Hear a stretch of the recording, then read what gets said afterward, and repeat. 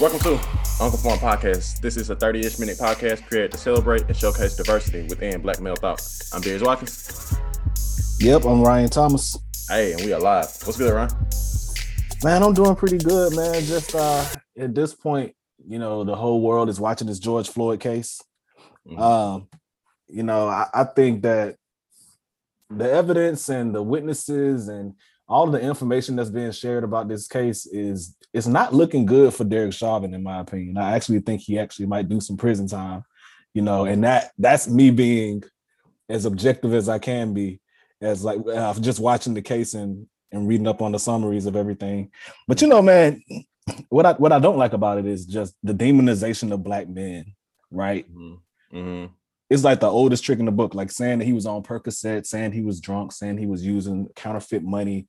It's an old trick to try to sway people into believing that the scary Black man, deserved to die. And so in a way, George Floyd is on trial himself, whether or not he was an innocent man or a guilty man based off of his character. Meanwhile, you have serial killers who may be white, who make it to prison in one piece. They'll be arrested, they'll be taken in, and they'll get there safely. I think for me, I think for the entire world, this is a very emotional case. Just because everybody saw it, everybody saw him die. It's pretty obvious what happened, and the way that they're dancing around this process it's weird. I think it's really weird the way they're doing it. I mean, due process is what we need, right? But I just can't handle the way that the defense is working this case, and that's just me. Yeah. I don't think everybody saw it. I think some people choose not to watch Black men die, which is like a choice that's probably wise for a lot of people. I can say I've seen like bits and pieces, but I hadn't seen the whole thing because I mean, it's not going to do me any good to watch another Black man die, honestly. So I can honestly say I didn't see it. I've seen screenshots, I've seen things that I didn't intentionally try to see, but I definitely didn't go out of my way to try to see it. And for you people who say watch the whole 30-minute video, you are a clown. But I didn't even know. I didn't even know it was 30 minutes. But similar to you, I didn't watch the entire murder video either back when it came out. Yeah. But I think the last thing I said is how important it is to put forth that people will be punished for bad actions, right? You remember when you were a kid and you had a substitute teacher, and you had that one bad kid that was acting up, and you didn't see the substitute teacher kind of handle it, so everybody just kept acting up, and then the class just got worse. But then if you had a substitute teacher that came in and didn't play, it was gonna call your mama if you was acting up, then it kind of told everybody man, you know what, let's chill. This substitute teacher is about that life, and I think that's what this is what this is. We need to send forth a message that, man, bad behavior will be punished if you're a police officer and you're killing people without just on the street. You're killing people, you're not doing your job correctly, then you're going to be punished. And so that's my last thought, man. I just think this is a big case. I think this is important. And at this point, what's it, April the 3rd, while we're recording this. So by the time this comes out, maybe we'll be somewhere else with it. Yeah, and I think the flip side is that some people would say that this is not a bad thing that would deserve to be punished. So when you're dealing with a completely different mentality from a completely different group of the country, which may even be the majority of the country, then what are you supposed to do? But another thing that I wanted to mention that I didn't mention last week, a couple of weeks ago, I got to meet your parents, man. It was dope. Just meeting, talking to them. Your dad has no inside voice, but that's okay. No. My dad is the type that if he was at a football game and everybody was cheering, you could hear his voice distinctly. I'm telling you, that's I'm not making that up. That's very true. He said even when he was a kid, people would say that same thing. His voice stands out. I guess that works because he's a pastor, so he needs that kind of voice to preach. Yeah, no, that's real. That's real. Especially the Southern Black pastor deal. He definitely got that down pat. I can say that definitively. But it was really, really good to meet your parents and whatnot, just getting to know them, the Thomases. So appreciate y'all. I know y'all probably listening right now, so really do appreciate y'all stopping at my house, chopping it up and whatnot. And we're gonna get into something that may be a little controversial in the outro. So and it is related to LeBron James and it is related to Space Jam. We're gonna get into that in the outro. But we are talking about your parents. And speaking of old people, like we're having JD Wilson on today. Stop it. So First of all, that was a double.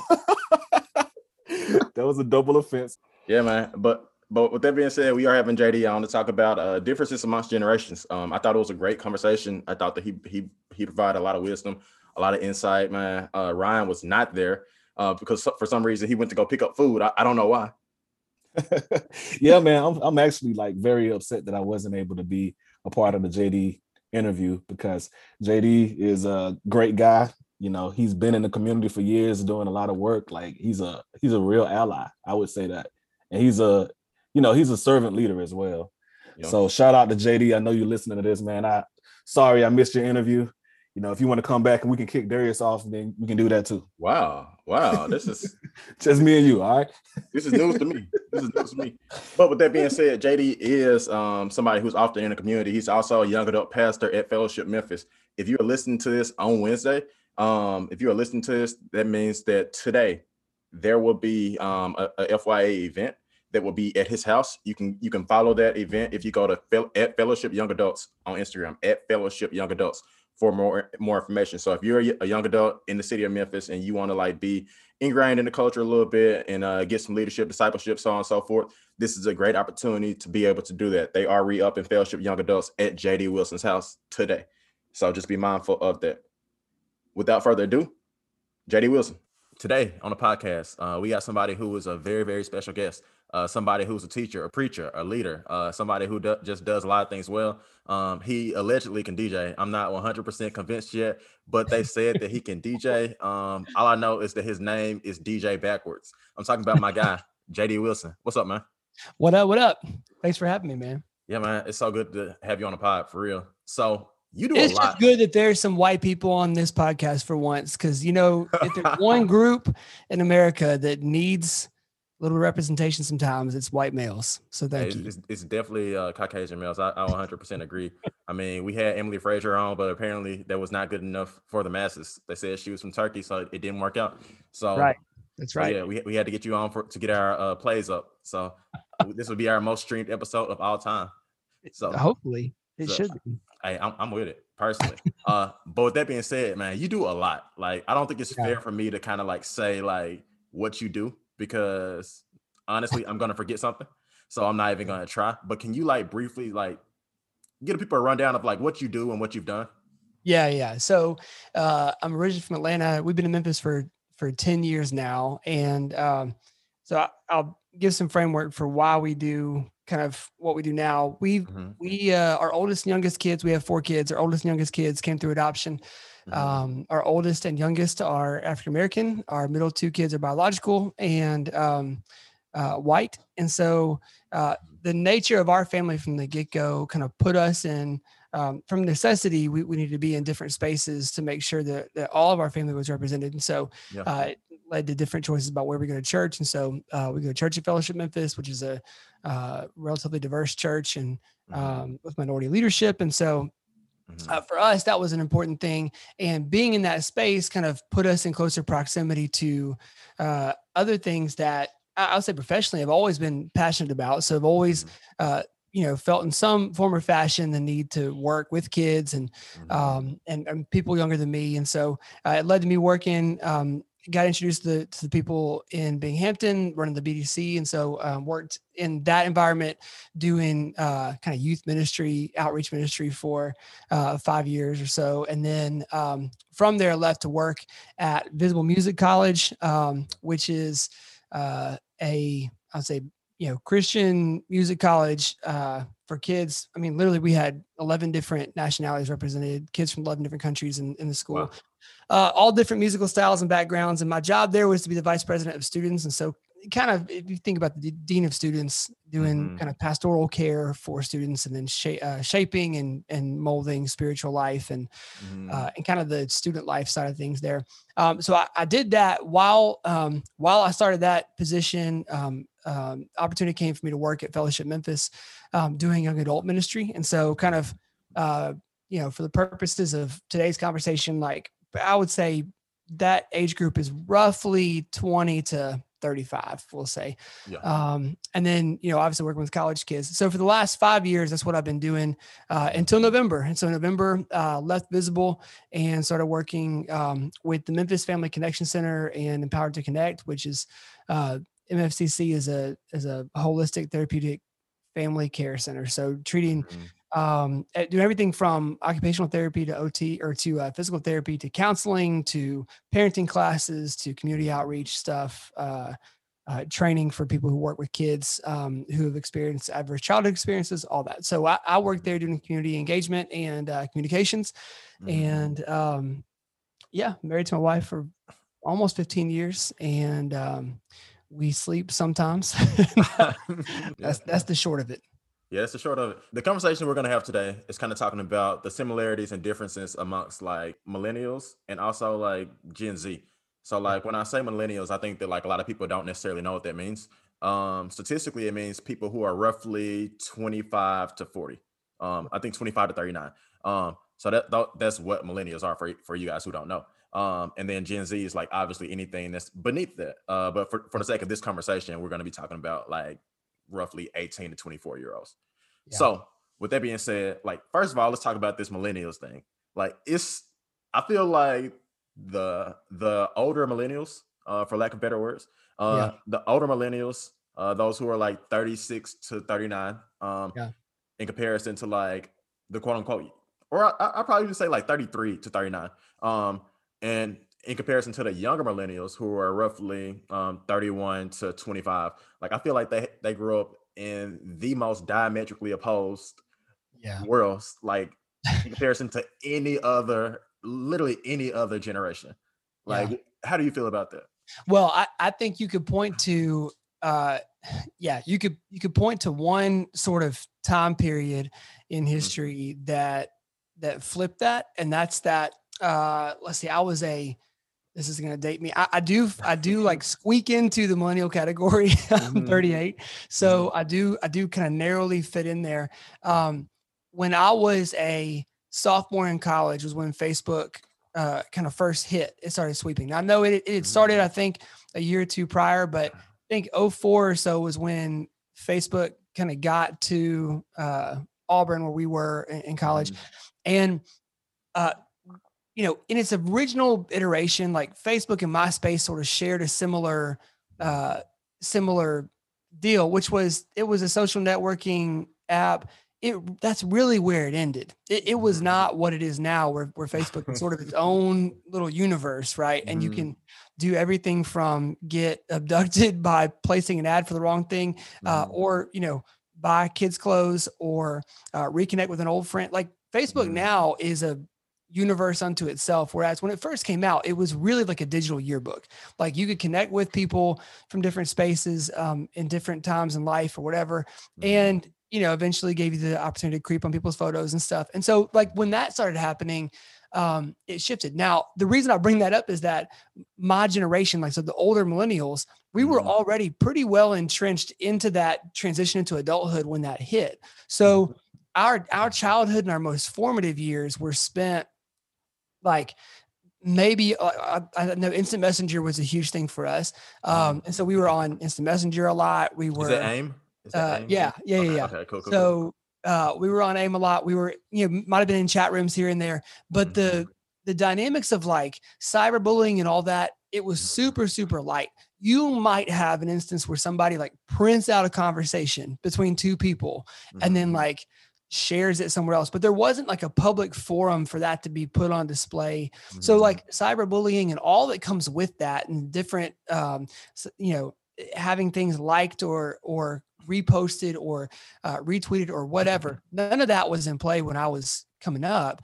And so all that still stayed in the public sphere, like in the real life sphere. All of our social interactions like were, 85% of them were happening face to face in real life. And then it flips. So for everybody who was in, I would say middle school, high school, when Facebook launched, and primarily I would say middle school, because that's when you're starting to really, be formed.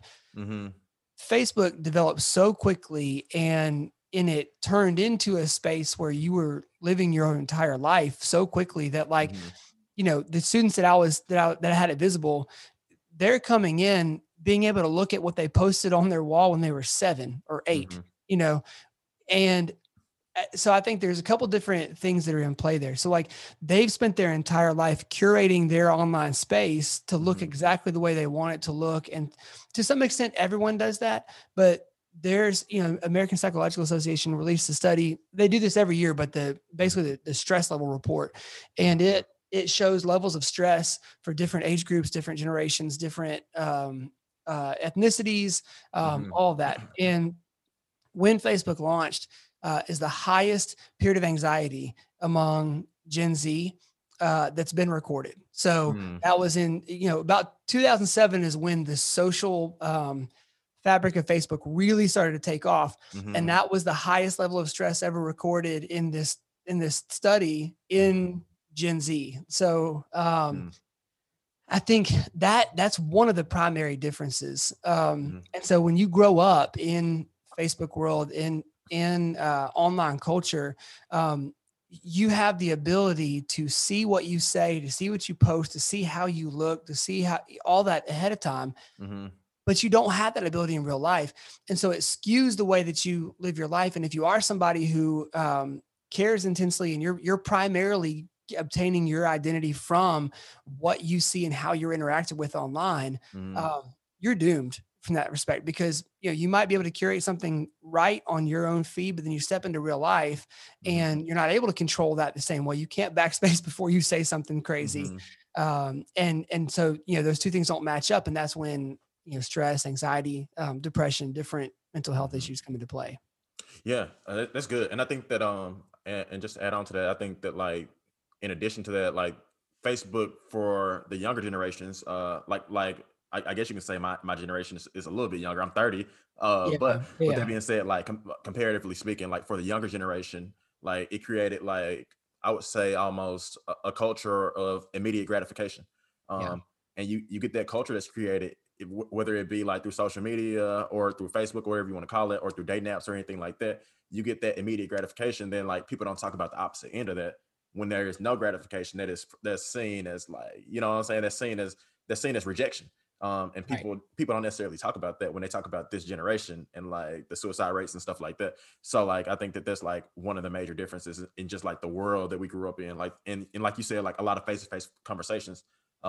Now this generation like has not only like not been able to have face-to-face conversations, like they also have been impacted by a pandemic where you can't like see other people. So totally. Well, and when any like generational study you look at, one of the factors that's mentioned is like historical milestone type events. And so for millennials, one of the big things that's talked about is September 11th. So people can remember where they were when they heard about September 11th.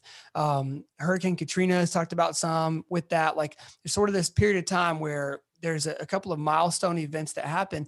And so when we talk about this generation, especially those that are, I would say high school, the younger Gen Z, like, so high school to early college right now.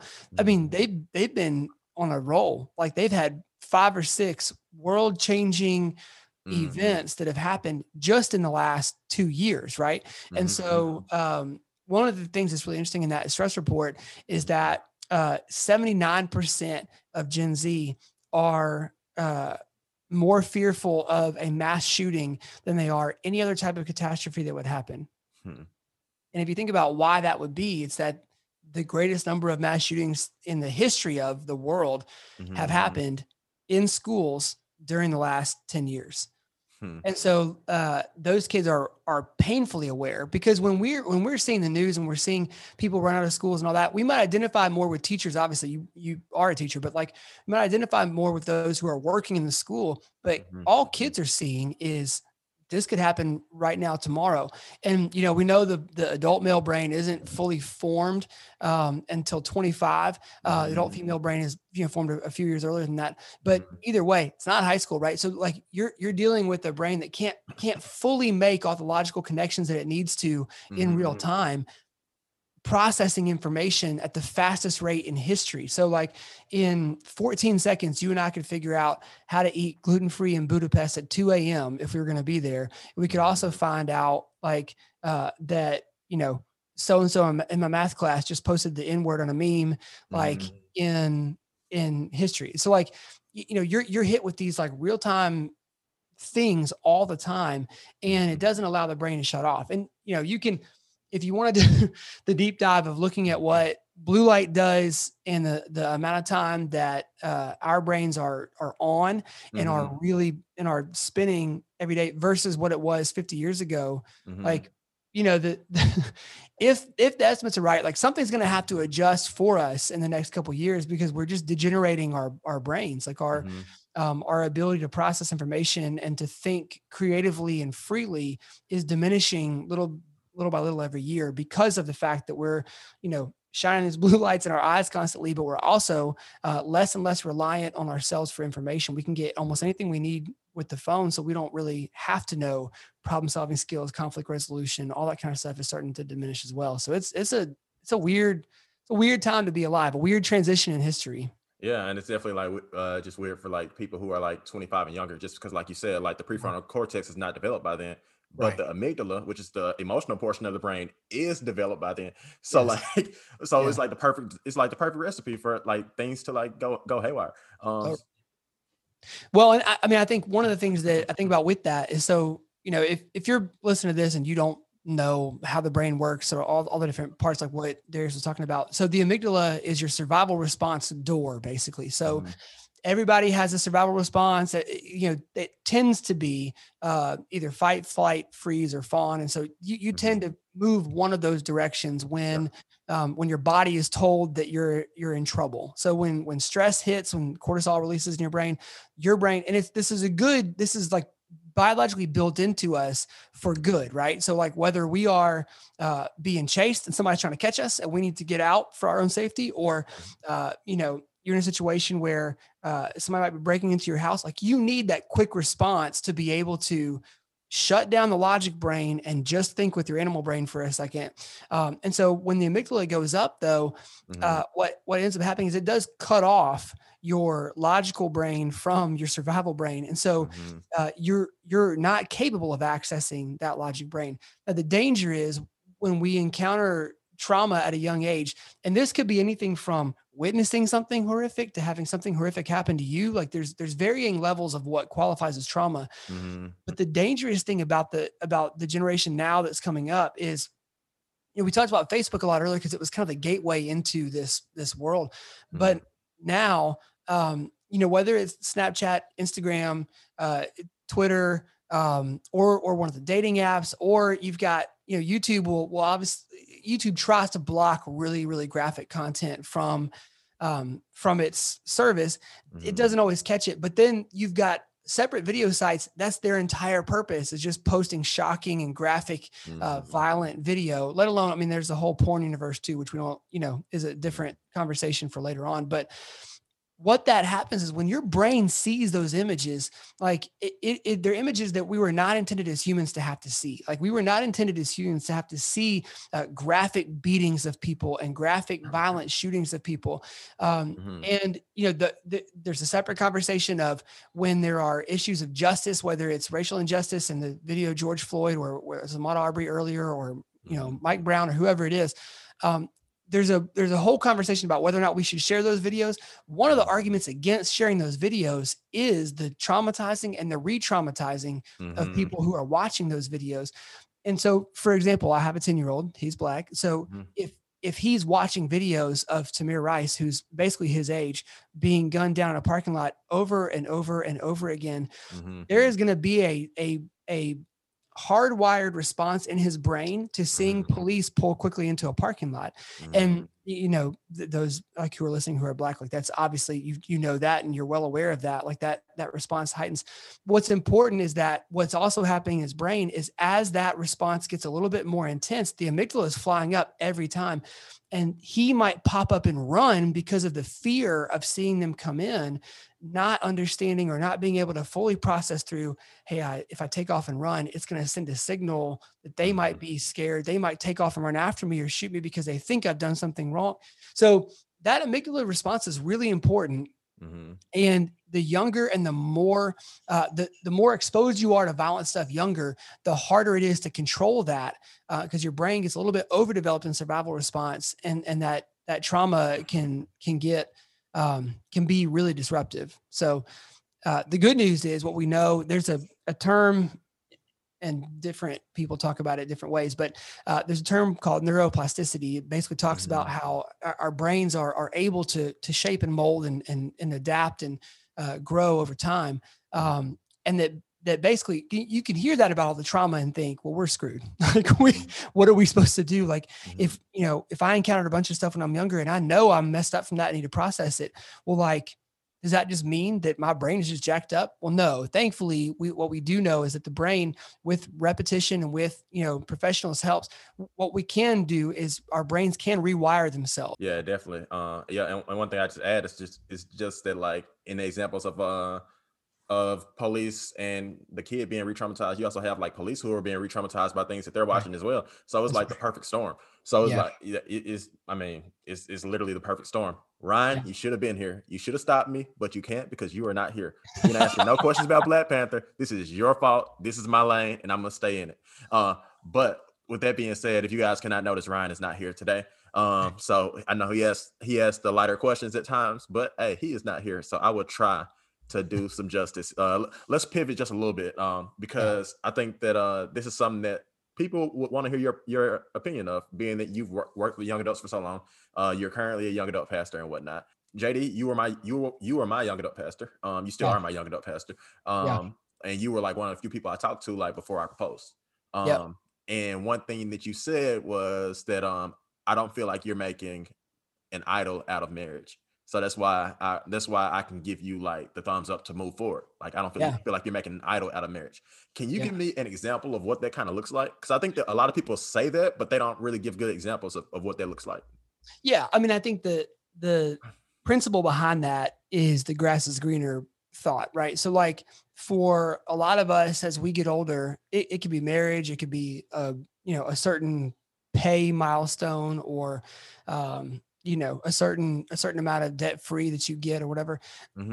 We tend to place supreme importance on things that can't handle that level of pressure. So marriage, as it's designed, is never intended to in itself, like, just bring you a reward by the very nature of what it is. Like, there's nothing that's inherently supernatural in the power of getting married. Like, you don't get married and all of a sudden snap out of your wandering eyes. Like, you don't get married and all of a sudden snap out of your judgy attitude or whatever. Like, what marriage, a former pastor of mine used to say, marriage is the joining together of two hopelessly sinful people trying to do something perfect.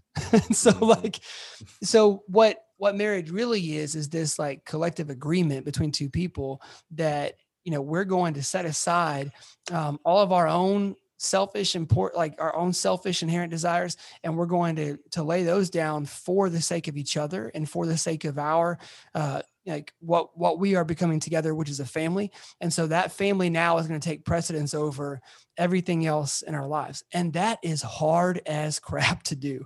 Right. And so I think in this world, in the young adult world, like marriage, relationships, kind of that, the hashtag goal culture, where like, if you search hashtag goals, I bet 85% of those posts are about happy married couples, right? Because what a lot of us are wanting to get is that relationship where you feel safe, you feel secure, you feel loved, and you feel like all of yourself can be given to a person, and that all of their selves can be given to you, and that you're still both around once that happens, right? Yeah. Our biggest fear for most of us is that once all of ourselves go out, the other person's gone. Like, once they see who I really am, I'm toast. Like, they're not gonna. This isn't gonna happen. So I think what that breeds is this belief that, like, I can just lock it down with somebody and get married, like there's the idol of sex. Like, oh, if we can just like, I'm saying legally, like from a Christian standpoint, not from a legal standpoint with the law. Right. Like, if I can, that's not a good term. I won't use that term actually. If I can just have married sex without guilt, like, oh, that would be the best thing ever. So I've got to find somebody that I can do that with. Like, then you're going to be disappointed, right? Because at the very least, you might have awesome sex for years and years as a young person. Eventually you're just going to get old and wrinkly and you're going to look kind of gross, right? Because we all eventually get old and less attractive, except for my wife. And so when we are when we are getting older, that side of your relationship is going to diminish a little bit. And so if the heart level connection, the trust, the safety that's built between you two to be completely yourselves, if that's not established, then you're gone. If it's all based on, if I get married to this person, like they're killing it financially. And so I'll be able to drive a nice car and I'll be able to live in a nice spot. Like we know how that ends too. So when marriage becomes an idol for any one of those reasons and thinking that marriage itself is going to supply something that we're missing right now, like we get massively let down. Ryan and I have some on our podcast. It's called What's on Your Playlist. This is basically like, what are you listening to right now?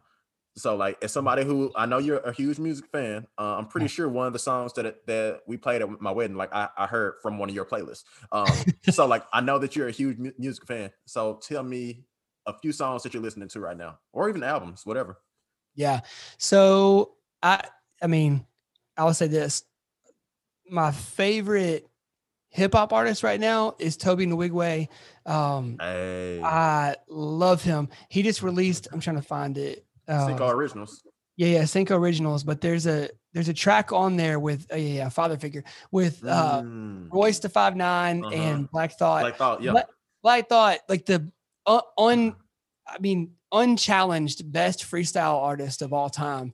And so when you give him time to write, like I think he's one of the best lyricists ever. Same with Royce. Like they're both legendary. And so to have all three of them on a track, and then the track right before that is called Bozos, and it's with Big Crit, who is one of my favorite rappers of all time. So I'm trying to think. I mean, there's usually some ratchet stuff in there too. Maybe the most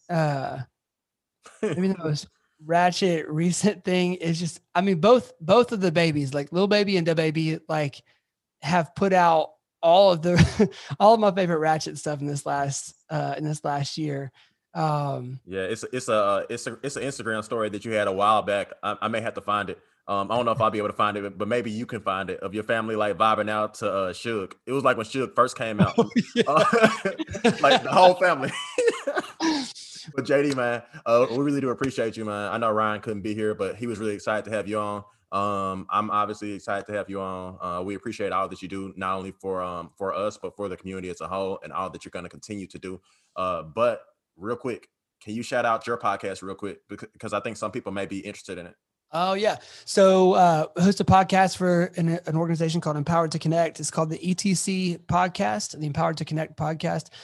It's on all the different platforms, but mostly centering on parenting / caregiving for kids who've experienced early childhood trauma. So if you heard a conversation about ACEs, average childhood experiences, that's a lot of the stuff we talk about. You listening to Unconformed Podcast, make sure you like, subscribe, leave a comment in the comment section. Let us know what you think about this episode. JD, we appreciate you, man. Yeah, likewise, man. Appreciate y'all. All right. Yep. Shout out to JD Wilson for coming on to the podcast and sharing all of that amazing, knowledge. Glad, sorry that I couldn't be there, man. Seriously. Sorry I missed it. But we're moving on to this last segment to talk about what, Darius? Now we're talking about Space Jam: A New Legacy. Today is April 3rd, and on April 3rd, LeBron James released a trailer to Space Jam: A New Legacy, and there's some thoughts, primarily from Ryan. So go ahead. Well, honestly, I just had one thought, and that was, okay, so Space Jam, everybody knows that was Michael Jordan back in like the early 90s. Most of us were probably kids when it came out. But it was just super dope, like the way they put his real life body into this cartoon world and like did a whole movie like that. With this LeBron James version, I like it because one, they animated LeBron at one point and made him into a cartoon character. Then they put him into the animated world with his real body. And then after that, they transformed the cartoon characters from 2-dimensional to 3-dimensional. So you just see like all of this graphics, man. The graphics look great. I think that's the main thing that got me excited. Just like, I like movies with good graphics. And we don't know anything about it because, like we said, all we've seen is that one, preview that was like 2 or 3 minutes long. But I feel like LeBron's gonna be a good actor. I feel like he's about to make another $1 billion, add that to his resume, because this is gonna blow up and be crazy. Yeah, so we do know a little bit about it, and let me just read you this synopsis of the movie. Playing a heightened version of himself, LeBron James struggles to relate to his son, who's much more interested in creating games than playing them. When his son's tech skills draw the attention of a CGI humanoid named AIG Rhythm, the father-son duo gets sucked into the Warner 3000 Entertainment universe. It's called Serververse. With the AI kidnapping LeBron James' son in hopes of stealing some of LeBron James' Instagram followers.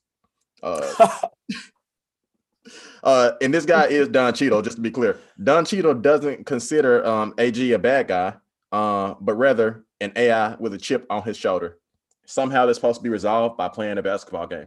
So that is the synopsis of this movie, and I have no idea what that even means.